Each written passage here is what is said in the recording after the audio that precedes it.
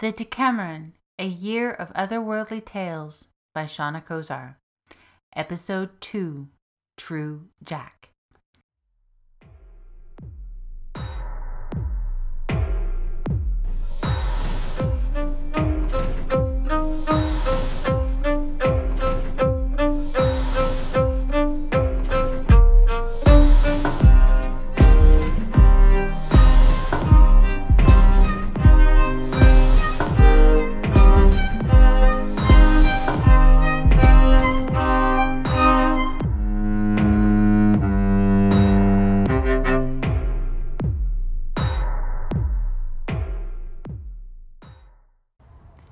If square bracket, life square bracket, then square bracket, hope square bracket, Jack muttered aloud as he worked on his laptop. If square bracket, life equals quarantine square bracket, then square bracket, mind-numbingly square bracket, boring, he scowled in guilty frustration, knowing that he really didn't have anything to complain about. He was one of the lucky ones. He could work from home. Software testing was like hairdressing, in that someone was always in need of it, and he suspected that, like hair, bad code kept growing even after you were dead. Unlike stylists, he didn't need to come anywhere near another human being to do it, and he still got paid. No tips, though, and no gossip.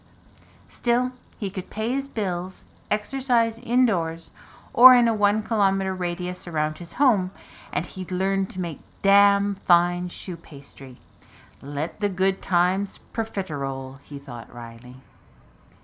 He'd always felt he was meant to do far more exciting things with his life. He had fallen into computing because he could solve problems and seemed to have an unerring ability to get code precisely right the first time and to zero in on others' errors like a hawk. He could learn new computer languages almost by osmosis, except he didn't see them as strings of code. He saw them as constellations of starry rain and heard them as landscapes of longing and delight, full of magical, otherworldly music. Testing and fixing, though, was boring. He liked to write his own code, and if he had a choice, he'd write other things too. He'd be a fantasy author. Except he wouldn't write his stories as fantasy. His writing would be a travelogue, an autobiography of a journey taken long ago whose pathways were written in his blood. Any time he looked at a circuit board, he saw a map back to his heart's wherevermore, the undying lands, his adopted true home. He was desperate to find that place again, to go back and never leave. He never told this to any of the hardcore nerds on the forums he subscribed to, of course. They'd pwn his daydreaming arse to kingdom come. But boring though testing was, every time a string returned true, it felt like a lover's kiss, an affirmation of his worth beyond this life.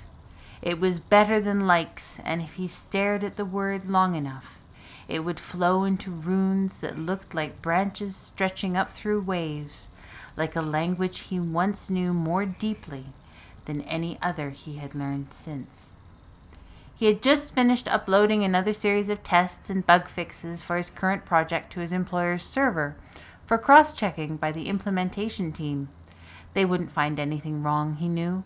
He never let work go until it rang completely true when his phone dinged. He had a message on one of the gaming groups he belonged to, the text-based adventure Moot. He read it over and did a little research on the sender. Thought so. Mara Darkmage was on a number of multiplayer campaign games, and she, the character's avatar was generally portrayed as passing between seductively female and crone-like, tended to play like she had some secret knowledge of the ending to which the other players were oblivious. She wasn't afraid to sacrifice others either, which was never really okay in a cooperative game as far as Jack was concerned. He liked a good story as much as the next guy. He wouldn't have to spruce himself up for streaming, and, if they were going text-based, freezing was unlikely to stop play. might be fun. It would give him a chance to try out some of his story ideas on an attuned audience, too, he thought.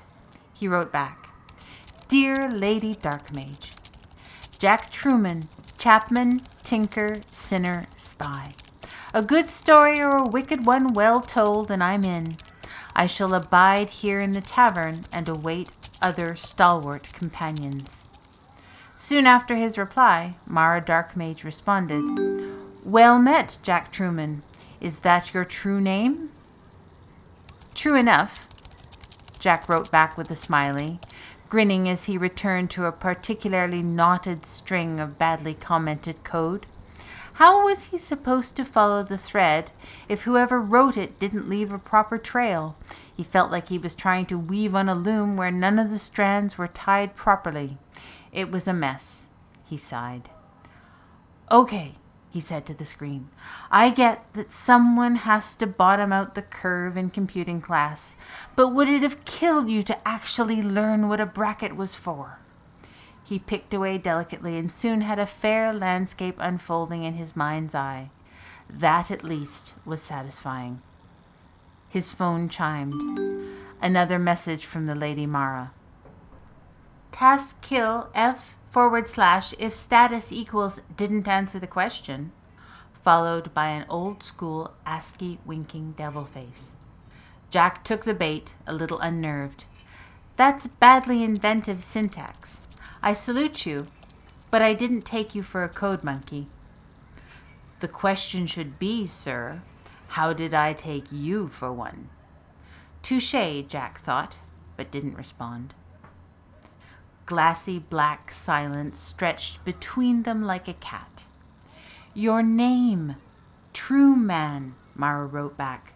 "I thought you might spend your time dreaming of electric sheep." Jack was nervous. She was either good, smart, or lucky, and he didn't like feeling like he was on his back foot. "That would make me not human, and pretty boring." "So would it make us all. Have we met before?" "I was a minor thief with you and a raiding party on the Arvonia campaign in Battle Sage. You're good, but you don't half play dirty where magic is concerned." "Forewarned is forearmed. We will begin our quest when we have at least a party of 4. Farewell, man of truth." Mara signed off and went back, Jack supposed, to whatever was her day job. Another winking devil face as Mara signed off, this one looking the other way. Man of truth hit the mark deeply, Jack realized. He'd have to watch this dark mage character. In the heady days of his youth, when the internet seemed boundless and wild and he felt himself a virtuoso who could play any string of code and make it sing to his tune, Jack had the idea to make it big as a hacker and then retire before 30 to whatever place on earth mirrored the dearest vista of his heart. Trouble was, it was hard to recreate in a new place somewhere you knew you had been before, and the land he loved most was truly like nothing on this earth. And to be a good hacker, you had to be able to lie like breathing and keep track of your deception, continuously spinning 2 sets of plates at the same time, those that revolved around your scam and those that spun your cover. He hadn't yet truly found a place to rival the one he knew he had once been torn from, and, because of that bright sojourn so long ago, for some reason, he could never tell a lie. "Yo-ho, a tester's life for me," Jack mused as he ran a fix and was rewarded with a returning cascade of true. He closed his eyes and raised his face into the shaft of warm sunlight slanting through the window of his room, feeling again the starry reign of fairy. The Decameron, A Year of Otherworldly Tales, is an original work by Shauna Kozar, all rights reserved.